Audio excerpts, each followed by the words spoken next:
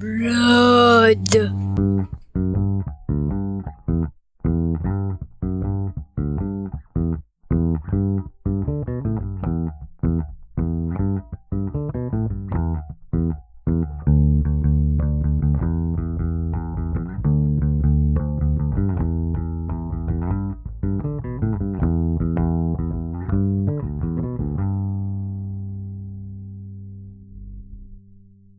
Hi, everyone, and welcome back to the Dirty Talk podcast. I'm Rain. And I'm Chris, and I have good taste in music. Generally, yes. I'm not sold on Neutral Milk Hotel. I'm still working on you with Neutral Milk Hotel. Eventually, you will get the genius that is Neutral Milk Hotel.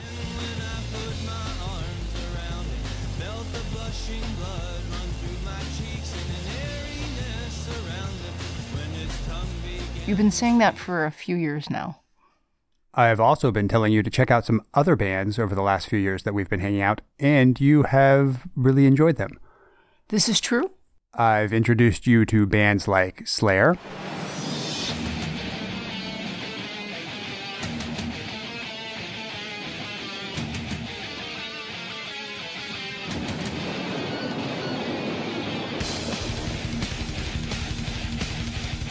Reintroduced. I'd heard of Slayer before.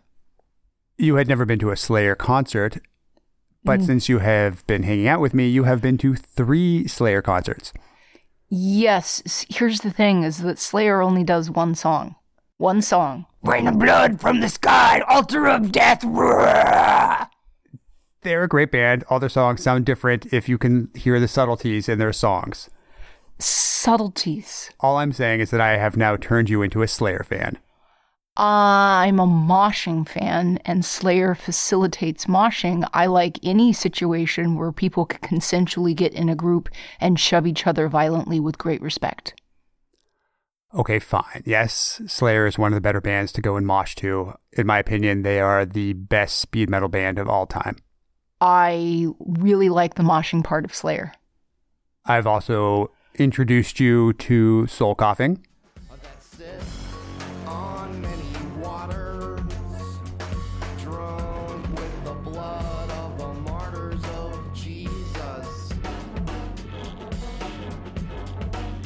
Reintroduced, yes.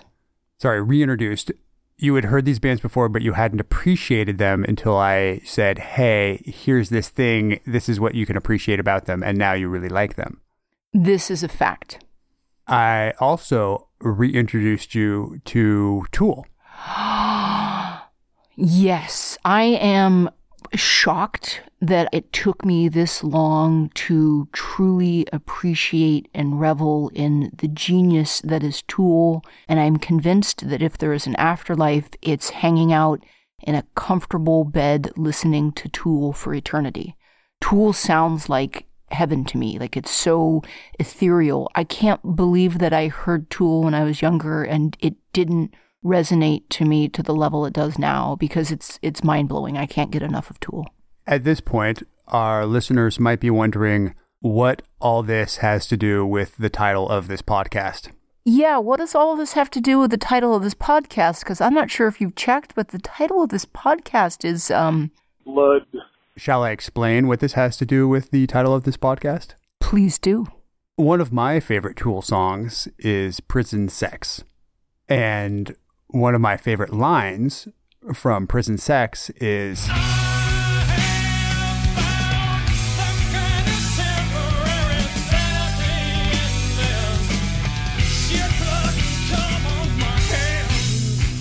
when I'm looking for temporary sanity, I always want to make sure that my hands are coated in fecal matter, blood, and ejaculate, yes.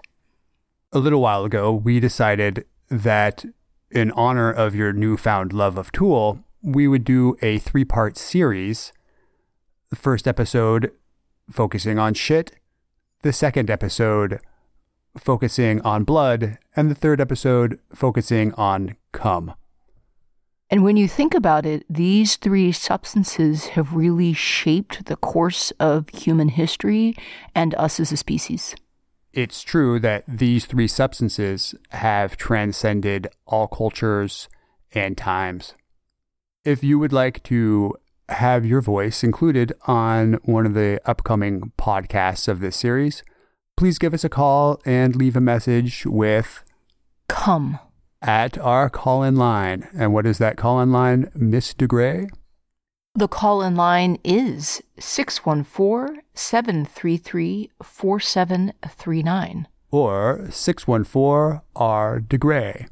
That's DeGray with an E, not an A. That is 614-RDEGREY. Ready to get started with episode number 2. Blood.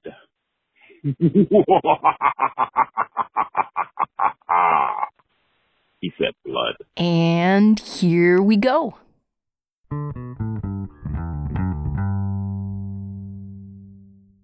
What's your type? What's my type? I happen to be incredibly fond of workaholic, neurotic, highly intelligent brunettes. No, your blood type. There are 4 main blood types or groups. Most of the people you know will be either in Group O or Group A. A few will be in Group B, and fewer still in Group AB. My blood type? Yeah, what's your blood type? I have no idea. Well, you're not alone, because according to a recent Quest Diagnostics survey, only 57% of adults in the U.S. actually know what their blood type is. That low? And our very unscientific Twitter poll basically gave us the same numbers. Out of 156 votes, 62% knew their blood type. Huh, okay. However, if you were Japanese, you would most likely know your blood type. It's estimated that up to 99% of all Japanese know their blood type. Almost universal then. Yes. And do you know why? I do not know why, but something tells me you're about to tell me. I know why. It's because in Japan, they believe that a person's blood type is linked to their personality, much like how our astrological sign is used in the West. People believe this so much that they have daily horoscopes based on a person's blood type. What? Seriously? Yep. Huh. I did not know that. That's kind of fascinating and odd. You do know your zodiac sign, right? Of course, I'm a Virgo. And I'm a Capricorn. Right. And we're supposed to be completely different, right? Yeah. And did you know it's estimated that in the West, around 90% of people know their zodiac signs? Well, sure, that makes sense. And when you meet somebody, one of the things you find out about them is what their sign is, right? Hey, baby, what's your sign? So in Japan, it's extremely common that when you meet somebody there, instead of them asking what's your sign, they're going to say, what's your type? Weird. That's fascinating and fucking weird. This belief in blood type is so pervasive in the Japanese society that they have products and services that are marketed to individual specific blood types. They have products specifically designed for your blood type? Like what kind of products? Well, they have chocolate bars, matchmaking dating services that are linked to your blood type, and they have condoms that are supposedly made to a person's specific blood type or the blood type of their potential partner. What, they're coated in some sort of A negative blood thing? What? I don't think they would coat the condoms in blood. I am full of questions now. How would you have a blood type coordinated condom? Supposedly the materials in it are linked to the person's biology because people with different blood types are going to have different acidic levels. It's very non-scientific, I'll tell you this. That sounds like marketing to me. It's so common in Japan, this blood type thing, that a lot of anime and manga characters will have their blood type worked into their character role, and they'll base their personality on what their blood type supposedly is. What are the different types of personalities associated with people's blood types? We're going to discuss that in a minute. What we're going to do first is take a test for us to figure out our blood types. Oh, cool. Okay. I have no idea what my blood type is. I'm looking forward to the test. I have no idea either. I procured us some Eldon card blood tests online, You can find these online for about $10. It's a home test you can take. You just draw some blood, put it on a card, mix it with some water, and it will reveal what your blood type is within a couple minutes. So we're going to go stab ourselves bloody for this podcast because that's how dedicated we are to high quality content. Exactly. And then once we figure out our blood type, we will see what our personalities say about us according to this Japanese system. I know what your blood type is. What? It's A for awesome. Oh, your blood type is C for cheesy. There is no blood type C. No, there was no blood type C. I made that up. Yeah, well, it fell flat. Mm-hmm. You ready to head to the bathroom? I was born ready.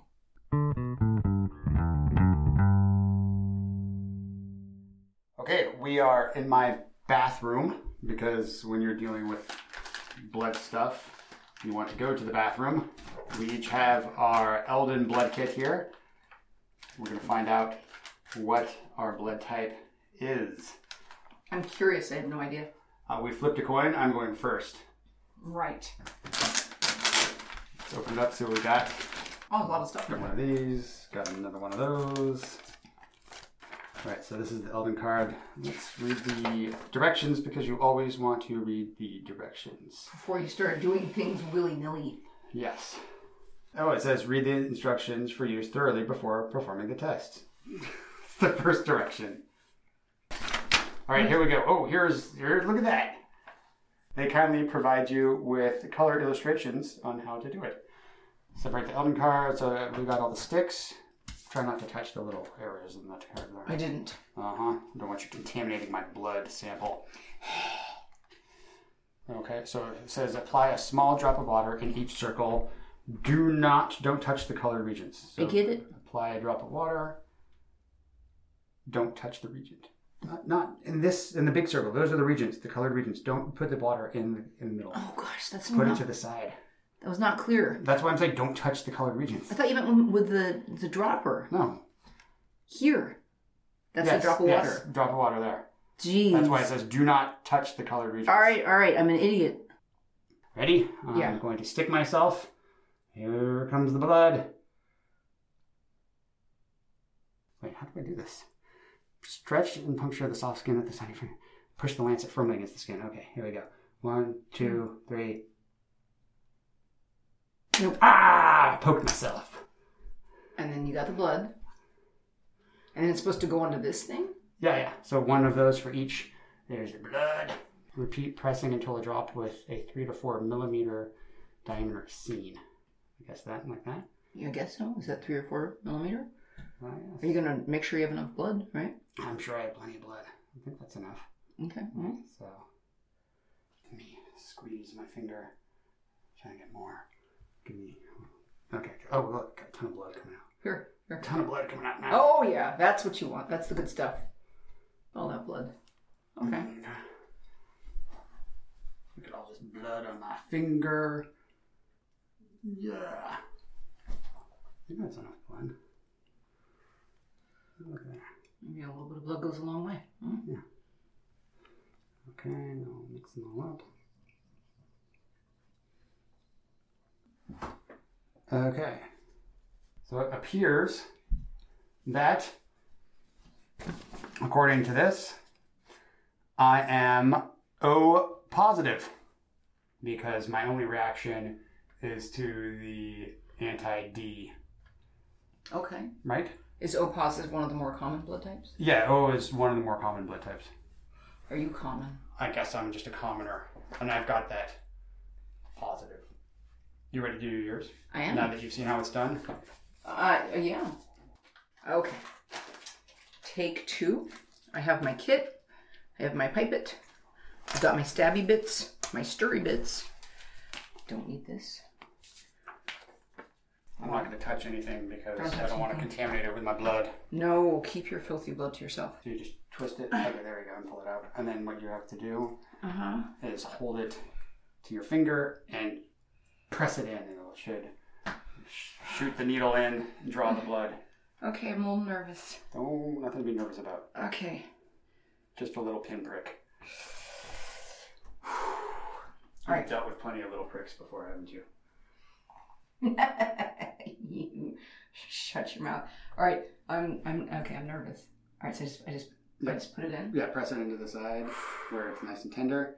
It is. The whole thing's nice and tender. Okay, press it to the side. It didn't hurt at all. Really?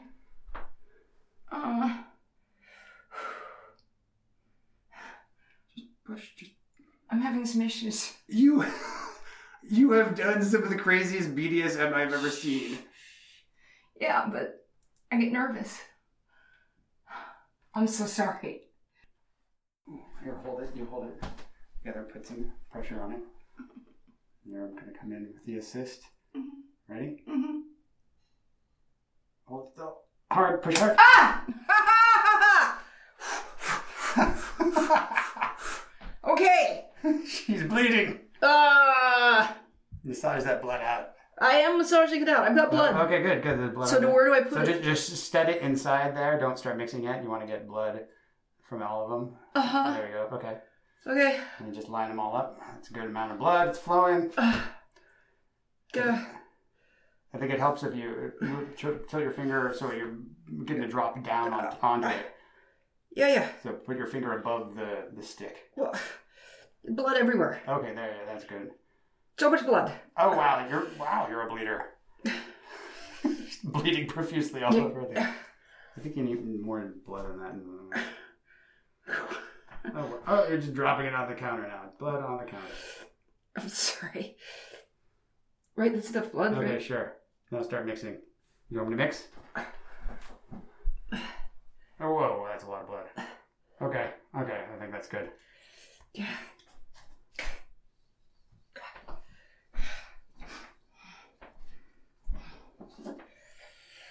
More than enough blood.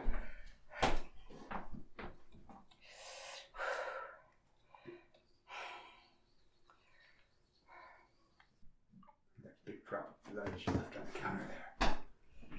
Well, you stabbed me. I didn't stab you. I just helped you stab yourself.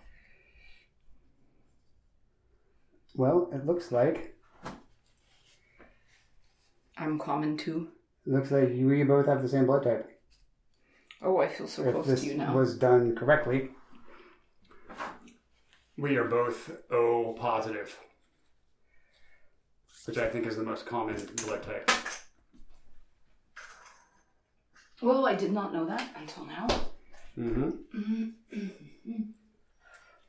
Excellent. I think we're done testing the blood.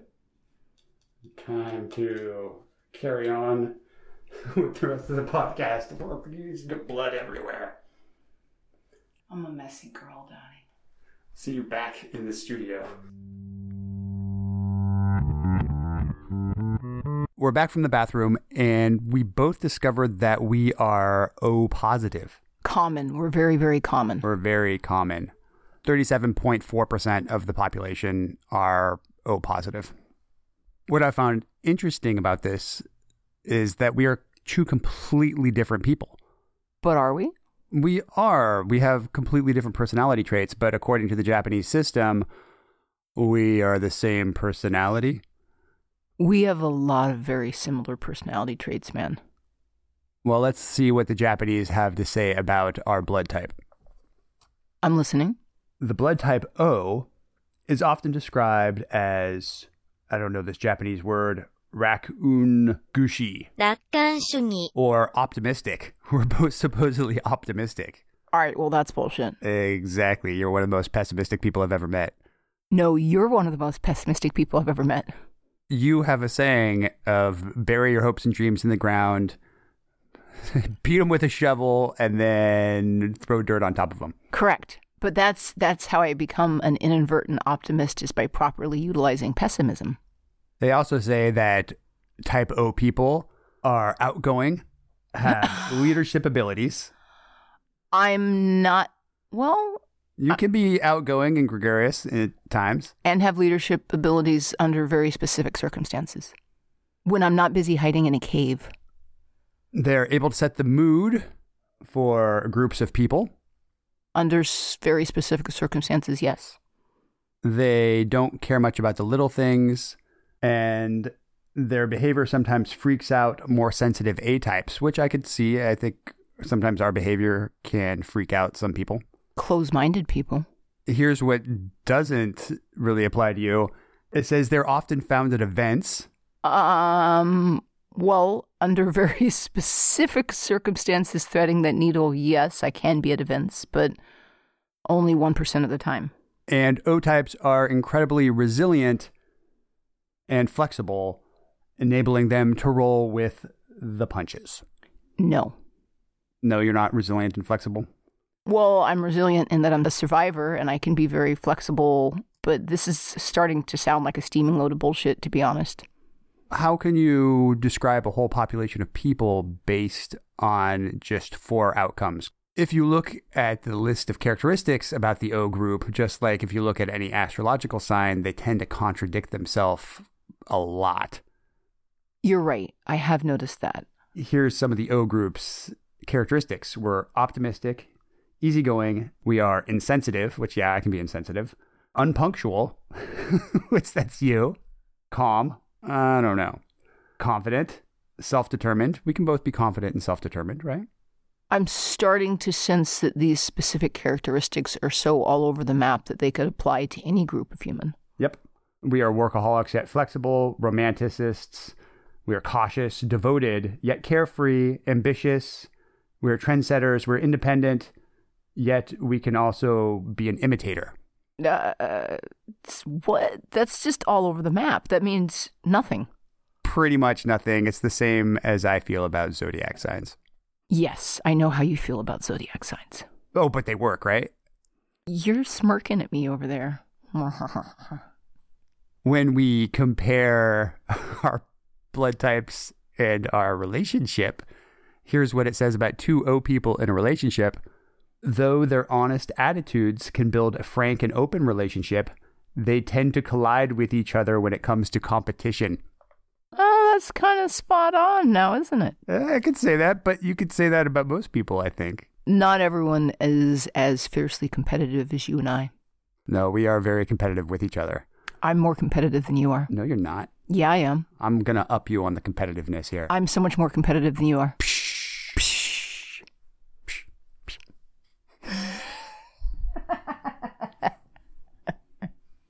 So as we can see, this blood type personality is pretty much bullshit.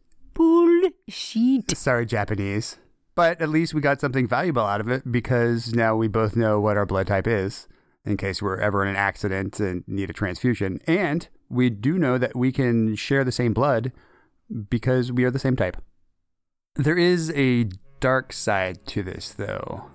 A non-positive side? Yeah.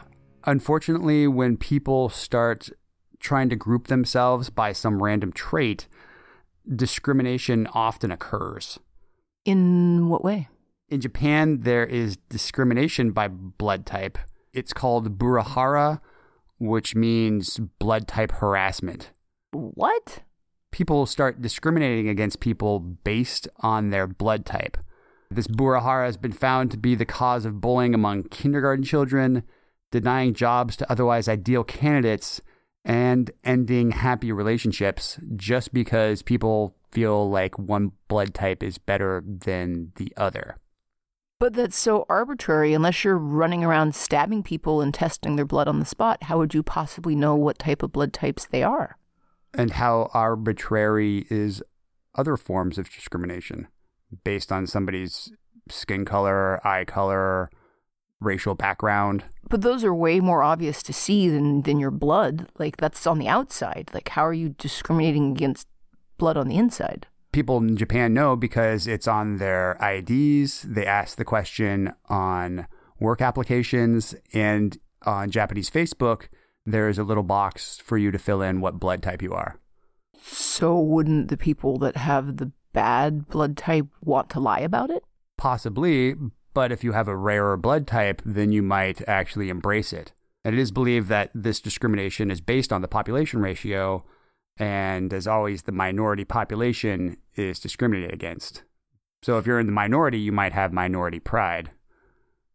The other thing our test revealed about us is our Rh factor. It did?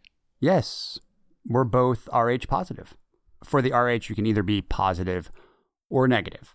Right. Another characteristic of blood is the Rh factor. Most people have the factor and are called Rh positive. The few who are Rh negative should not receive Rh positive blood. And this is where things get spooky. So spooky. Roughly 15% of the population is Rh negative. Although it isn't equally distributed across populations, it is lowest in Asian groups and highest in groups of European descent. Supposedly, Rh negative people are the direct descendants of the alien race that did the genetic brewing that created humankind from monkeys. So aliens came down, tampered with the monkeys, and left some of their DNA in us? Yes, or it could have been the Anunnaki, the extraterrestrial race that helped establish ancient Mesopotamian civilization. They engineered and crossbred humans, and that some part of this process created the Rh negative blood type. That sounds like bullshit to me. But these theories were featured on Ancient Aliens. Well, then it has to be true. Of course. I mean, I'm not saying it's aliens, but... It's aliens. Mm-hmm. Some people also believe that it validates the biblical story found in Genesis 6:1 through 4. Genesis 6:1 through 4.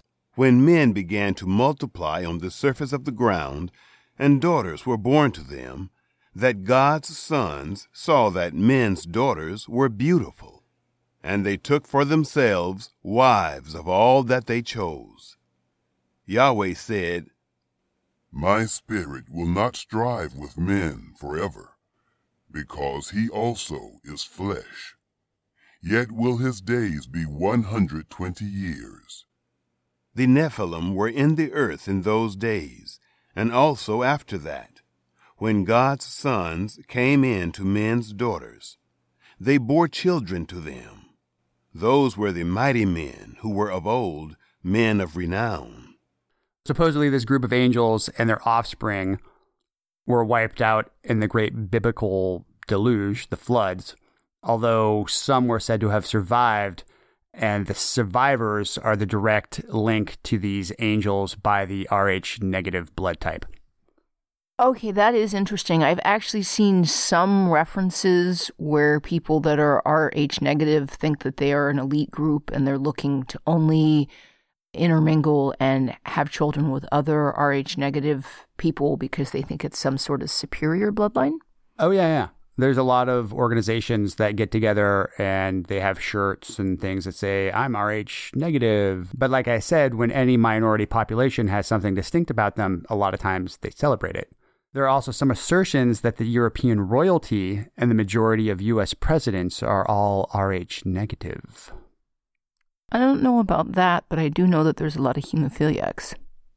In royalty, yes. Yeah. Not in presidents, but the royal bloodlines are actually not really that good. The thing is the Rh negative is a recessive trait. So, of course, when you start having populations interbreeding with themselves, the recessive traits are going to become more and more prevalent. And that's what they found in a lot of these populations of European descent, like the Basque, who tend to be isolated for millennia, is they have higher rates of this Rh negative because the recessive has come out. All this has led to the Rh negative blood being called the bloodline of the gods. There was actually a book written about this phenomenon called Bloodline of the Gods. Why do people believe there is so much significance to this Rh negative factor? Because it makes them feel special, and everyone likes to feel special. Stop bursting their bubble. Here is the argument that the book outlines. It goes something like this. The vast majority of humankind, 85 to 90%, is Rh positive, which means a person's red blood cells contain an antigen directly connected to the rhesus monkey. This antigen is known as the Rh factor. Each and every primate on the planet has this antigen, except for one, the remaining 10 to 15% of humans. If the theory of evolution is valid, that each and every one of us is descended from ancient primates, shouldn't we all be Rh positive? Yes, we should. But we're not. The negatives are unlike the rest of us. They are different. They are the unique individuals whose bloodline may have nothing less than extraterrestrial origins.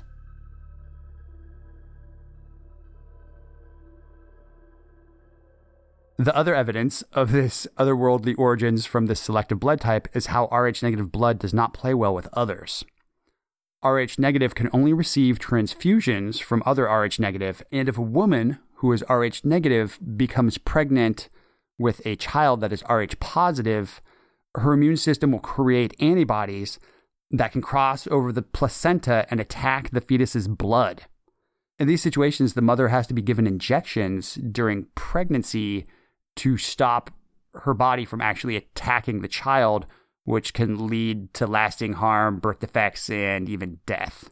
Some people argue that this is a reaction of the pure bloodline rejecting contamination from outside populations.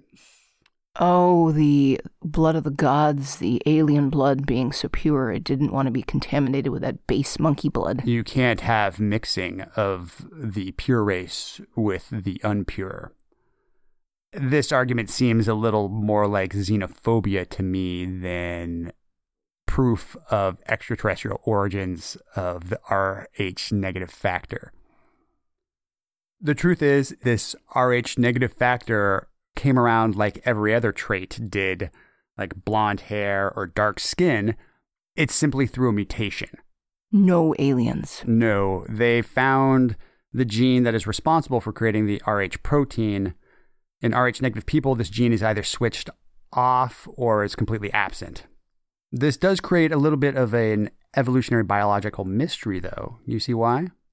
No, but I think you might be about to explain it to me. Well, here's how the argument goes, is how would it be evolutionary beneficial to develop a trait that might cause harm to your offspring? I can't see in any way how it would be. Yeah, so if you randomly got this mutation and you're a female and you're Rh-negative, then you mate with a population of Rh-positive men, a lot of your offspring will either die or have issues, right?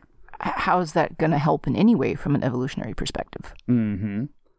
It turns out that the answer to this question might have something to do with our old buddy toxoplasmosis that we talked about in our cat podcast. Do go on. Research has found that Rh-negative people do perform better in reaction time tests versus Rh-positive individuals for one reason or another. They react quicker? Like they move faster? Yeah, they have faster reaction times, which would benefit you living in the wild, because faster reaction time would mean that you might be a better hunter or that you could avoid danger easier. Obviously, they have alien blood in them. However, when they looked at toxoplasmosis-infected individuals, they found that Rh-positive individuals' reaction times didn't decrease noticeably, because toxoplasmosis has this effect on you where it can retard your reaction time. And make you obsessed with cats. Yes, and want to collect cats. But Rh-negative people infected with toxoplasmosis saw a marked change in reaction time and performed even worse in reaction time than the non-infected Rh-positive people. So you can see that there would be a benefit if you were living in a place where there's high levels of toxoplasmosis to be Rh-positive, because infection with toxoplasmosis wouldn't affect your livelihood by decreasing your reaction times. Well, the workaround would be to microdose on small amounts of magic mushrooms to increase your reflexes. Yeah. I'm doing a callback. I know, callback to shit. Booyah! So there is a genetic benefit for being Rh-negative because you have a faster reaction time, unless you're Rh-negative and living in a place where there's lots of cats. So you'd be doomed if you were in Egypt. Exactly. Because what they have found is the largest populations of Rh-negative people come from Europe, which have not many indigenous cat species. The highest levels of Rh positive people come from Asia, which is full of cat species. Therein lies the answer. I'm not saying it's aliens, but... It's aliens. It's not aliens. It's just simple genetics. I like the aliens better.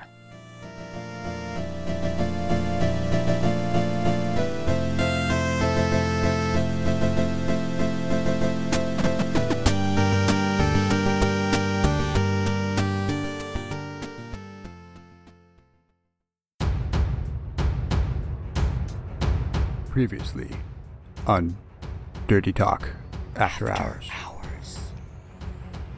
Yeah, you ready for this final volley? I'm ready. All right, let's do it. All right, hunker down. Oh shit, it looks like they're regrouping. Ah! What are they doing over there? Oh crap! Incoming! Ah!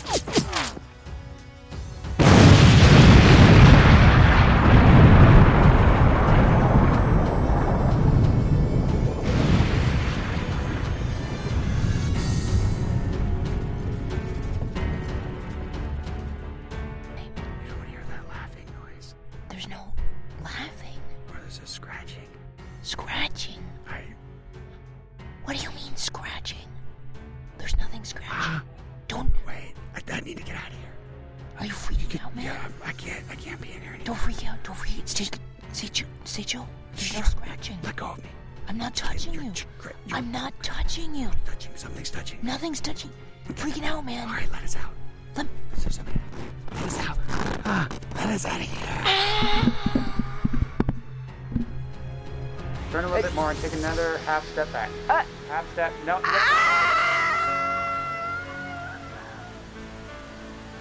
Say hi to Moriarty for me.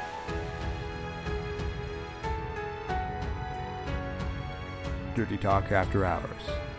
Available exclusively on Patreon every Monday morning.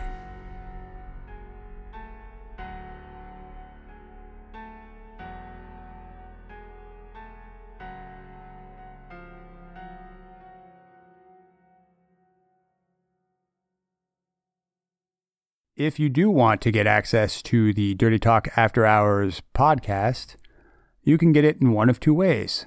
You can follow Rain to Gray on Patreon at patreon.com/Rain to Gray. You have to type it out exactly. I'm not searchable because I'm naughty. She has been blacklisted. She's in the adult ghetto. I'm a bad girl. Or you can head on over to our brand spanking new shiny Dirty Talk podcast Patreon, which is patreon.com/Dirty Talk podcast. Either way, if you pledge at $5 a month, you will get exclusive weekly access to the Dirty Talk After Hours podcast. Your Japanese blood discrimination and bloodline of the gods was some fascinating stuff.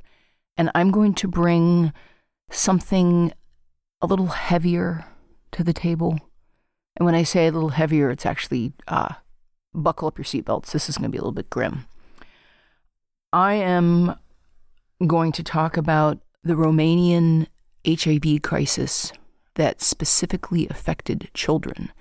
And this topic is actually pretty relevant in this day and age because of the sweeping repeals we're having of abortion and how we're starting to have real issues of restricting abortion to women. What sort of sweeping issues would abortion restriction have? I'm about to tell you how such restrictions affected an entire country for generations. To say that Romania has a complex relationship with blood would be putting it mildly. While Romania is best known as the birthplace of Dracula, although it was then known as Transylvania, there is another much lesser known massacre of innocents that did not involve putting people on pikes. In the 1960s, Romania was under the leadership of the communist dictator Nicolae Ceausescu. He was hyper-focused on growing and increasing the population of his country under the impression that it would lead to economic growth. And in order to do so, he banned all abortion and contraception.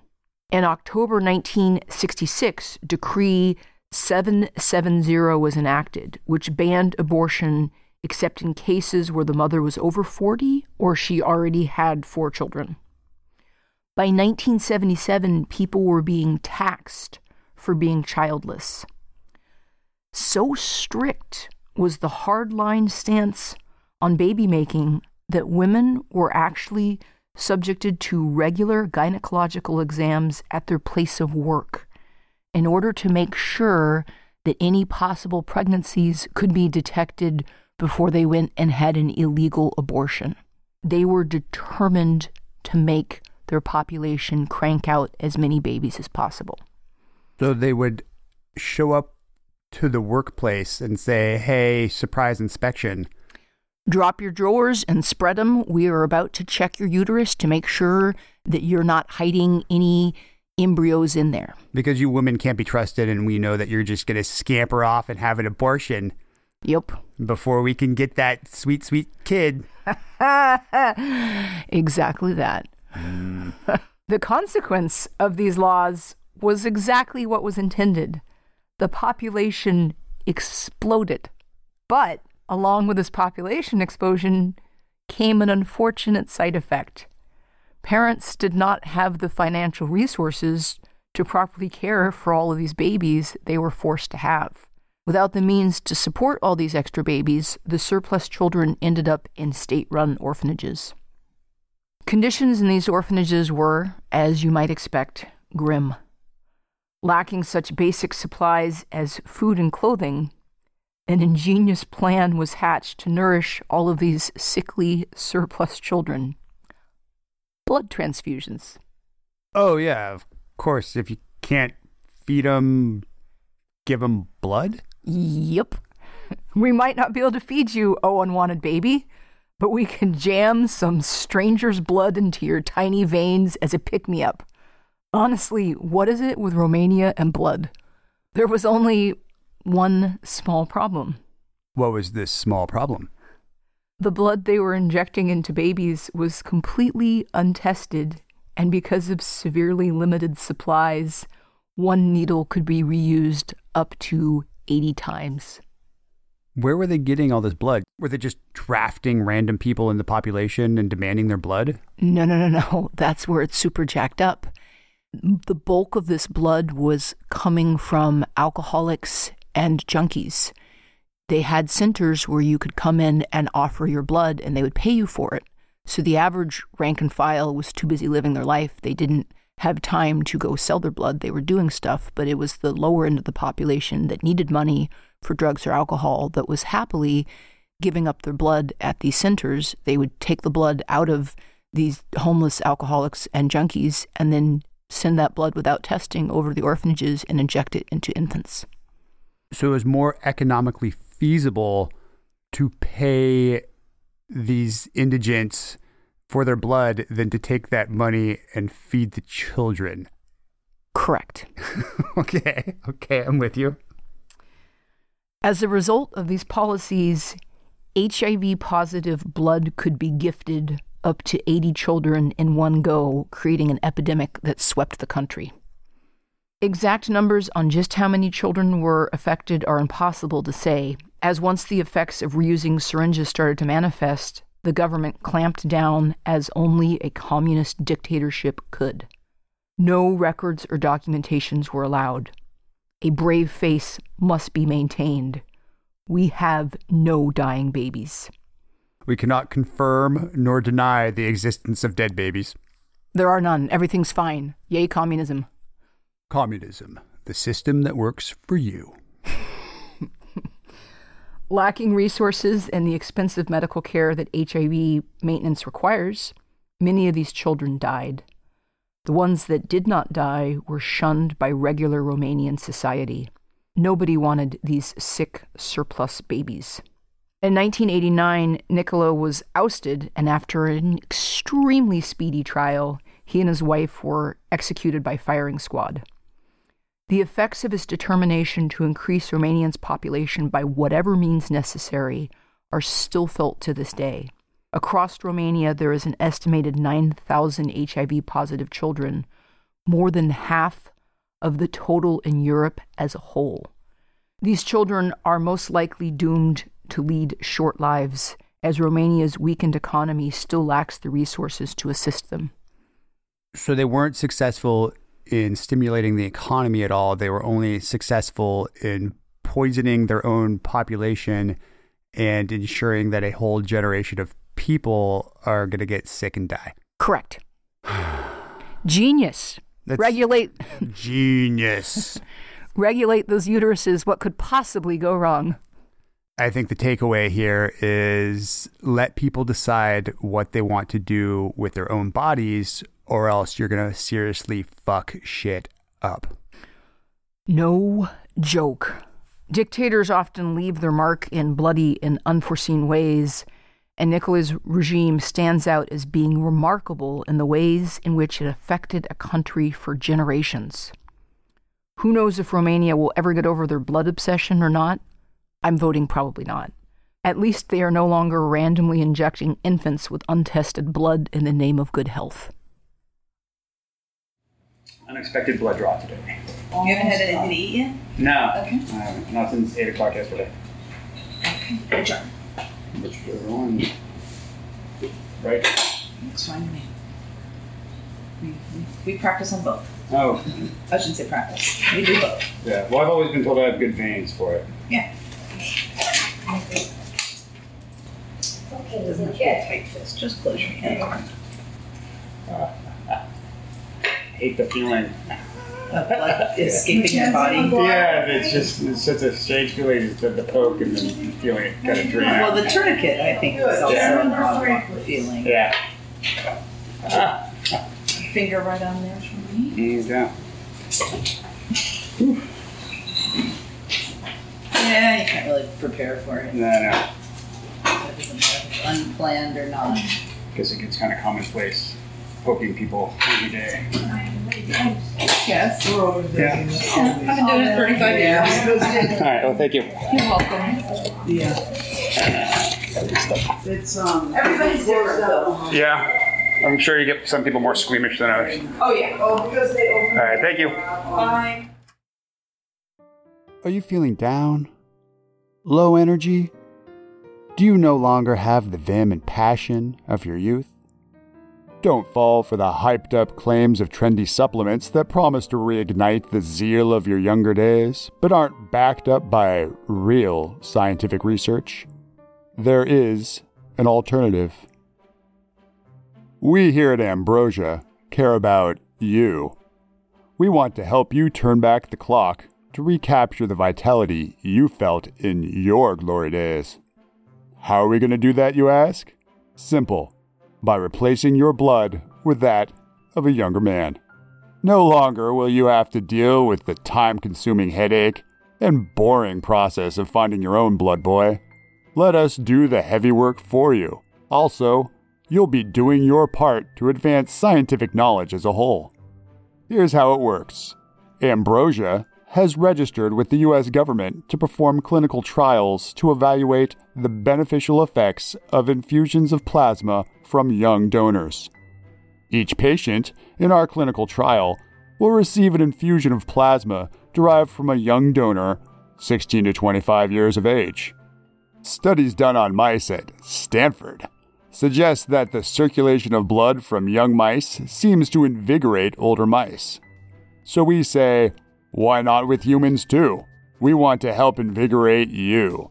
So what are you waiting for? Join our clinical trial today. It only costs $8,000 a liter to have that sweet, sweet blood of youth pumped directly into your withering, decaying veins. But that's not all, because we've got a twofer deal for you. Get 2 liters of blood delivered fresh from a virile millennial to you. It won't cost you $16,000. It won't cost you $14,000. We're going crazy.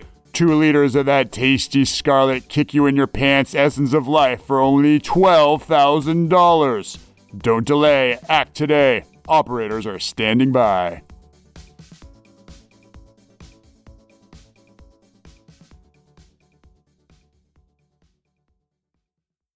Sounds like a funny premise, right? Indeed.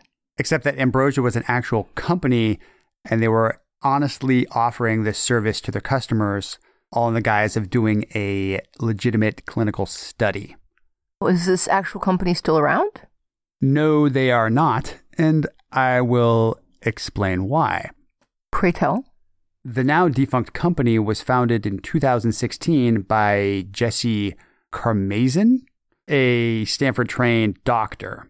Karmazin promised extraordinary results from this procedure, going so far as claiming that his treatment comes pretty close to immortality. The company was able to offer this service because of a couple of loopholes. The first being their application for a clinical trial of this technique. And the second loophole was, since blood transfusions were already approved by federal regulators, Ambrosia didn't need to demonstrate that its treatment carried significant benefits before offering it to customers. Creepy. The response to the company's offerings were pretty well received. Yeah, because nobody wants to die. Exactly. Everybody's holding out hope for one last little bit of oomph. I'll just take a miracle. Any miracle. Give me your blood, all of your fresh young blood. That'll help me live forever. At its height, the company was offering their blood transfusion service in 5 different cities across the country, charging their customers $8,000 a pop for a liter of young blood. And they did have a buy one, get one half off offer, which you could conveniently pay for via PayPal. The mark of any reputable company. Buy our thousands of dollars of fresh young blood through PayPal. But honestly, who doesn't love a bargain? Most of us love a bargain. I love a bargain. And you get to live forever? Yes, please. Would you have tried their blood? Fuck no.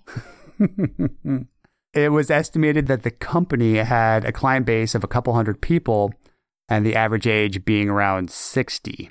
Just when you start to feel the icy grip of death on the back of your neck. Exactly. All of these people were willing to fork out thousands of dollars for the slim possibility of restored youth. But did it work? Well, most of Ambrosia's claims of veracity surrounding this treatment came from studies surrounding parabiosis, which is a laboratory procedure where 2 living organisms are stitched together to share a common circulatory system to study the effects on the 2 subjects. That's some serious Frankenstein shit. Yeah, sounds like the kind of stuff that Joseph Mengele would have been doing. That's always a good, solid foundation for your work, yes. All over the country, there are little mice tied together in laboratories. Stitched together, little mices? Stitched together and sharing a circulatory system. That's deeply disturbing. Science. There have been a number of experiments joining young mice to old ones to see if the elder mice benefit from the juvenile blood.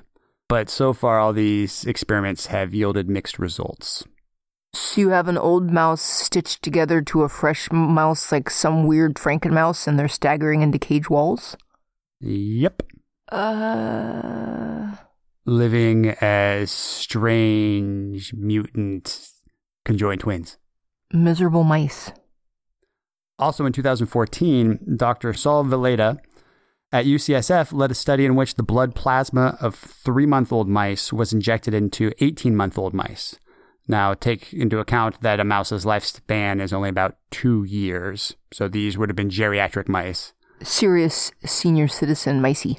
Saul Villeda said that older mice performed significantly better after the infusion. It might actually have some benefits then? Well, the company itself stated that their research garnered impressive results, claiming that young plasma injections were reversing Alzheimer's symptoms and lowering blood cholesterol. So then spending $8,000 to have youthful blood injected into your aging veins seems reasonable. Yeah, except that the company never made any of their research public, and they could never verify any of these claims. So they were selling Scarlet Hope in a bottle? Pretty much. Unfortunately for Ambrosia, in February of 2019, the FDA released a statement saying, "The Food and Drug Administration is advising consumers to be cautious about establishments offering infusions of plasma obtained from young human donors with the claim that the infused plasma will treat a variety of conditions ranging from normal aging to memory loss. There is no proven clinical benefits of the infusion of plasma from young donors. The dosing of these infusions, which can involve large administered volumes, is also not guided by evidence from adequate and well-controlled trials. In addition, the infusion of plasma can be associated with infectious, allergic, respiratory, and cardiovascular risks." The statement went on to say, even though blood products are screened for a variety of different infectious agents, there is always a residual risk that the product may contain an infectious agent. The infusion of plasma is occasionally associated with serious allergic reactions, including anaphylaxis, which can manifest as hives and airway obstruction. Infusion of plasma can occasionally cause transfusion-related acute lung injury. And in some individuals, particularly those with existing heart disease, which the elder 60-year-old patients might probably have, the infusion of plasma can cause overload of the circulatory system, leading to swelling of the body and difficulty breathing. Sweet, sweet youth. Anything to get young. One of the issues surrounding what Ambrosia was doing was the sheer volume of blood they were giving their patients. Humans have roughly 4.5 to 5.5 liters of blood in them, and they were selling a liter at a time. Since no one can donate a full liter of blood, the company had to purchase the blood from blood banks and then combine the blood from multiple different donors into a single blood cocktail, which they would then inject into their customers. When you're dealing with multiple donors, you're compounding the risks of a negative reaction to the transfusion. Ambrosia was replacing upwards of 20% of their patients' blood with that of numerous random individuals, a process that had to take place over a couple of days because of the volume of blood that they were replacing in the person's body. This essentially disproves the Keith Richards full blood transfusion theory, then. Because it would have taken too long. He wouldn't have been able to survive having all of his blood hoovered out and then non-opiate addicted blood being replaced in order for him to go on tour. I looked into the Keith Richards thing and could find no verifiable evidence that he ever got his blood replaced. Like gerbils and Richard Gere. Something that sounds good but is too good to be true. That was my thought exactly, just like gerbils and Richard Gere. After the FDA announcement, Ambrosia stopped offering its blood replacement service and the company completely dissolved. No immortality for you. Nope. But the bright side is, thankfully, everyone has learned their lesson from this Ambrosia farce, and no one will ever again fall for questionable products and procedures promising the elusive fountain of youth. Nope. Not ever. Never going to happen. Nope.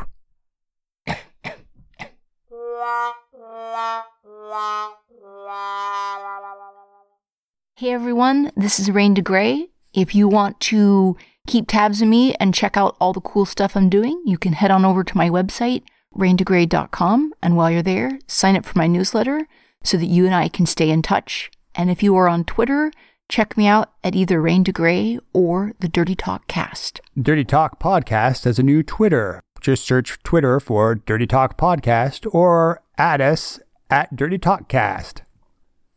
Woot! When I think blood, two main people come to mind. The first, obviously, Dracula. Dracula. But the second one that comes to mind is Elizabeth Bathory. Like Bathory, the black metal band from Sweden. They named themselves after Elizabeth Bathory. I know. Blood Countess. Prolific serial killer. Mad Woman. Of course, a band would name themselves after such a legendary figure. Elizabeth Bathory, she who dances in the blood of young women suspended in spiked cages raining down upon her head as they desperately backed into the spikes to avoid being stabbed by red-hot pokers thrust between the cage bars. A countess that got started on her path of murder and mayhem after boxing a servant girl's ears so severely that her blood landed on her skin. Wiping away the blood afterwards, Elizabeth believed that the skin beneath had magically become younger, defying the cruel march of time.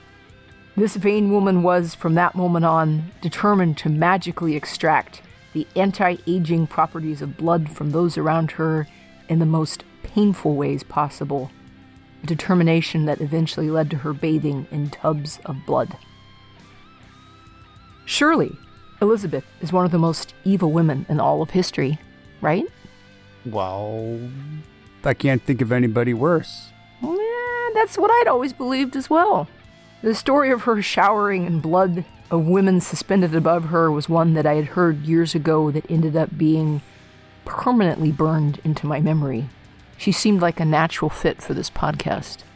But a funny thing happened along the way while I was doing the research on her. Funny haha, like funny like a clown? No, although I appreciate that reference. There is a more than middling chance that most, if not all of the stuff about her was made up. As opposed to being a vain and sadistic psychopath with a love for blood, she was something even worse than that. An uppity woman? Ha ha! Exactly that. She was an extremely wealthy widow from one of the most powerful families in the entire country. With truly staggering amounts of financial resources at her disposal and no current husband, Elizabeth was unchecked, concentrated power. Whoever she might end up marrying next could easily end up on the throne and ruling over all of Hungary.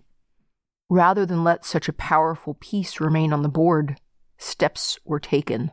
It was basically Game of Thrones OG style. What better way to remove a player off the board than accuse her of being a blood-obsessed serial killer that tortured her staff in the cruelest ways possible? While there is no doubt that she is arrogant, strict, and cruel, the body count that by some estimations reached over 600 people appears to be a fabrication. Oh. Her servants confessed under torture. People will say anything to get torture to stop. I think that's why they call it torture. Because you want it to stop and you're willing to do anything. Correct. Yeah, if you torture someone, they'll say anything. And in this case, they are saying that Elizabeth was doing the worst things to people imaginable, like bathing in blood. She was never granted a trial, and she was never allowed to speak out in her defense. After she was bricked up in her room with only a small slot for food to be passed through until the day she died, most of her family records were destroyed. A little suspicious. Little suspicious. We will never be able to say for sure, as we were not there personally while things were going down, but it is highly likely that this haughty and heavy-handed woman only killed a handful of servants at most, not the hundreds she was accused of. Oh, so she was just a mild murderer. Right. Not a mass murderer. Right. She was strict. She took no shit. Her husband was away at war a lot. She definitely was not a woman to be trifled with. Was she heavy-handed in some servants? Yes. Did she kill 600 people while dancing in suspended cages with their blood like some fucking Looney Tune? No. Oh, well, so yeah, she only killed a handful of folks. Oh, sure. Back in the day, that was pretty normal. There's low numbers. For Hungary. Yeah. By hanging the label of vain, sadistic serial killer around her neck, one of the most powerful players in the game was neatly removed off the board and sent to her room to cool her heels until she died of old age. The rumors of her bathing in tubs of fresh blood were a complete fabrication. I've looked it up. The blood would coagulate into stinky jelly had she tried, as blood is a very ineffective medium for bathing in. Yeah, it gets pretty viscous fairly fast. It's just stinky jello with flies. It's not going to keep you young. No. I think we got an ad campaign there. Stinky jello with flies. Virgin blood. Throughout history, being too rich and too powerful always put a target on your back. The more research I did, the more I became convinced that Elizabeth inadvertently wound up the victim of the target on her back. So her main crime was being a woman that found herself in the seat of power. Yep. Oh. Take her down, lock her up. Take away her pockets. No, yeah, you know what happens when they get pockets? They get way too uppity. Yep.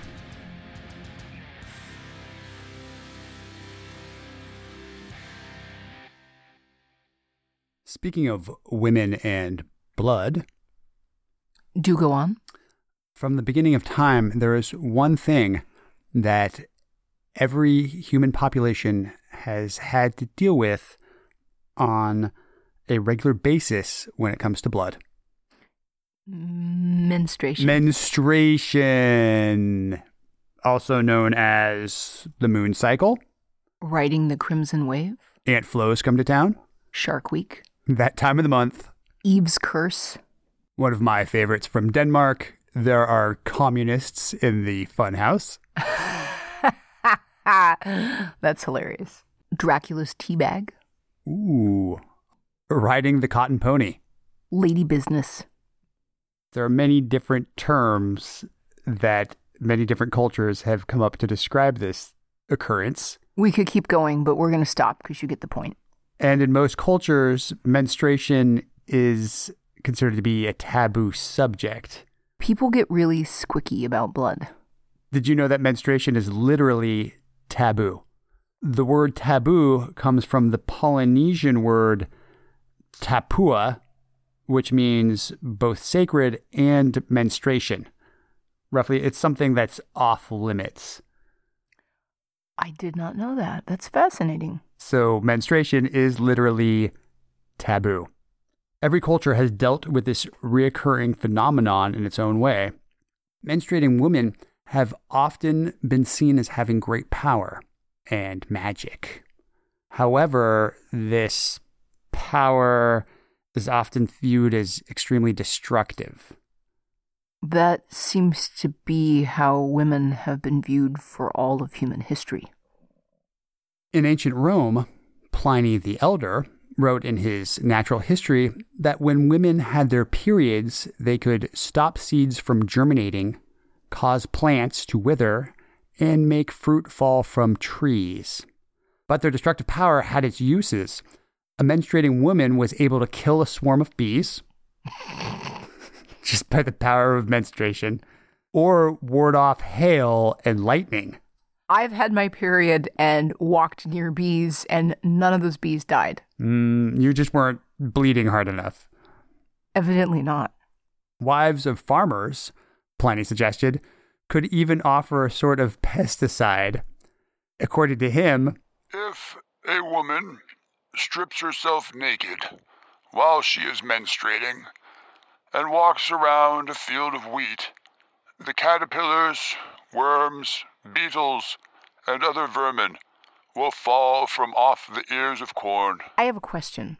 If that was a belief, and as a farmer, you don't want the caterpillars and the vermin on your corn, you only need to try that for a couple of months, sending your bleeding spouse wandering through your fields, and then afterwards you'd be like, all these caterpillars are still here. This is nonsense, right? Your problem is that you are trying to apply logic to an illogical situation. On the island of Wogeo in New Guinea, it is believed that the touch of a menstruating woman can kill a man. I have touched you frequently while I was menstruating, and you are still alive and drawing breath. Just barely so. Their culture also has a very dark view on sexual intercourse.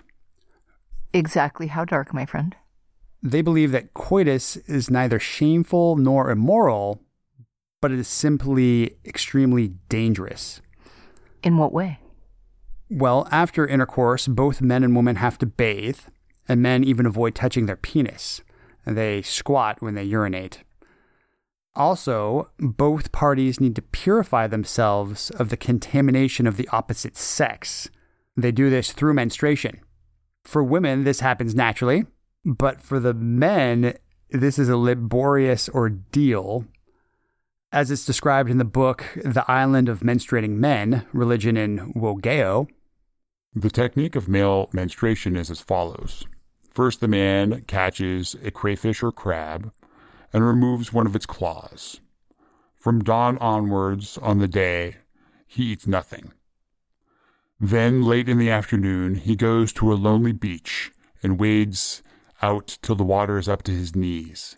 He stands there with legs apart and induces an erection. When ready, he pushes back the foreskin and hacks the glands. Above all, he must not allow the blood to fall on his fingers or legs. After wrapping the penis in leaves, he dresses and goes back to the village. Sexual intercourse is forbidden until the next new moon. Some people don't see menstruation as an evil thing, but might even have magical healing properties. Abbess Hildegard of Bingen, who lived from 1098 to 1179, wrote that leprosy, which she believed was caused by either lust or intemperance, could be cured by washing in the nourishing properties of menstrual blood, as much as you can get.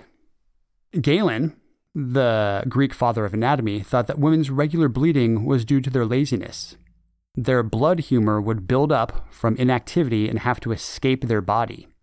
He is quoted as saying, "I imagine that the female sex, inasmuch as they heap up great quantities of humors, by living continually at home and not being used for hard labor or exposed to the sun, should receive a discharge of this fullness as a remedy given by nature."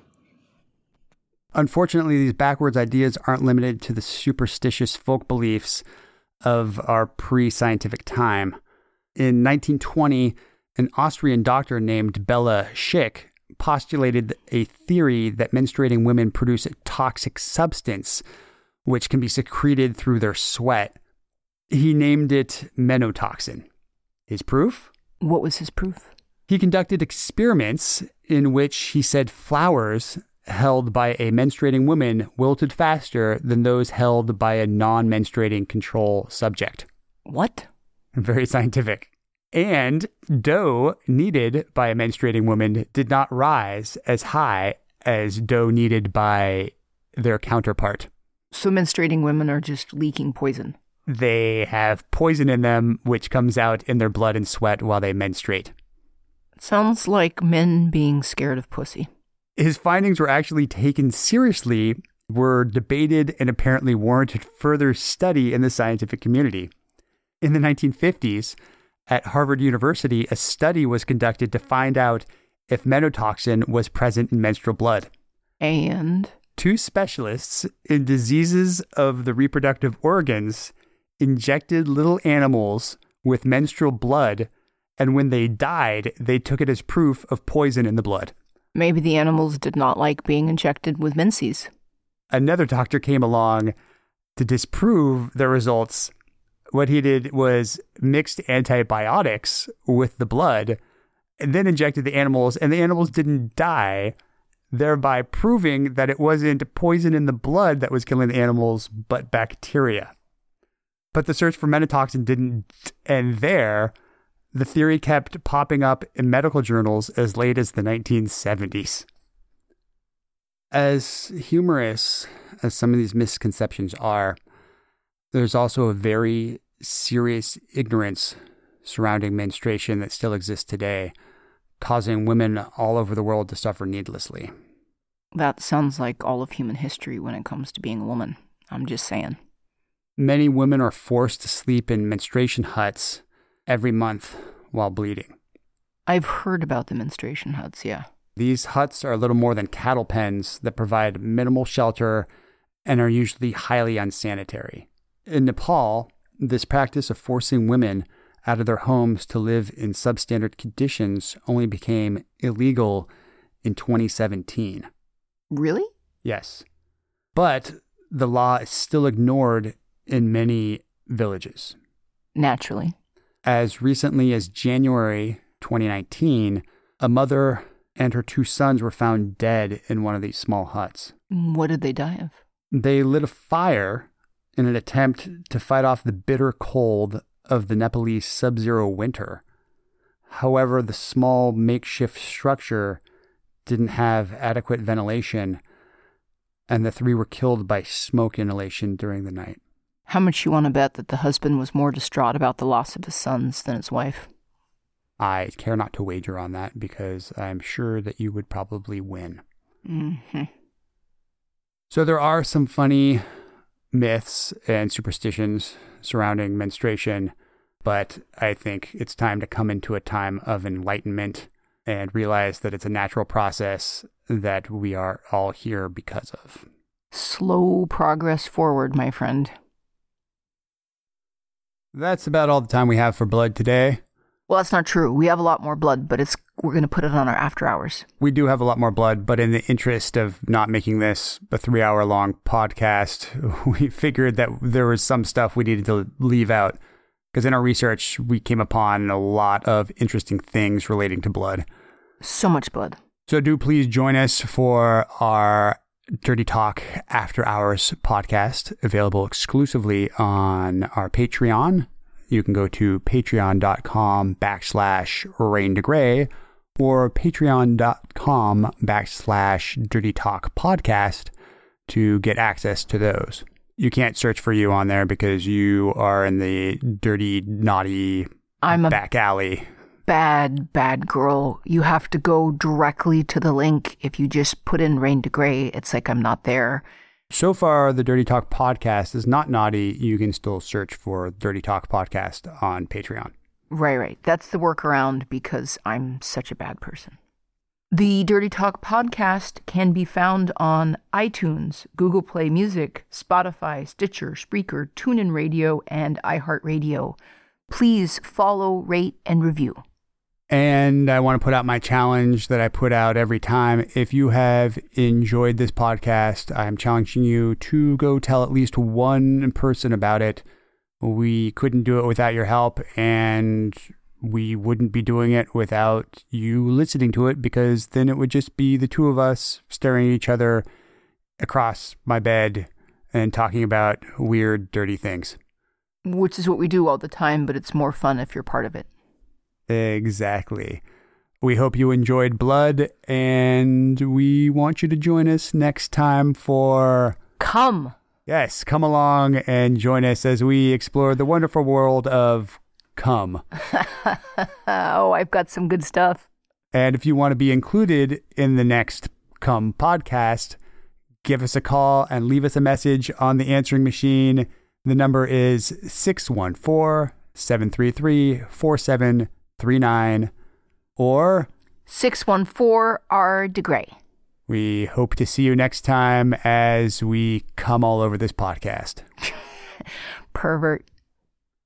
Oh, before I forget, before we leave, when we did our blood tests in the bathroom, did a video.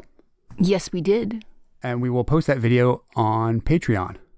It's me being a little squeamish because I was a big wussy pants. You were afraid of the needle.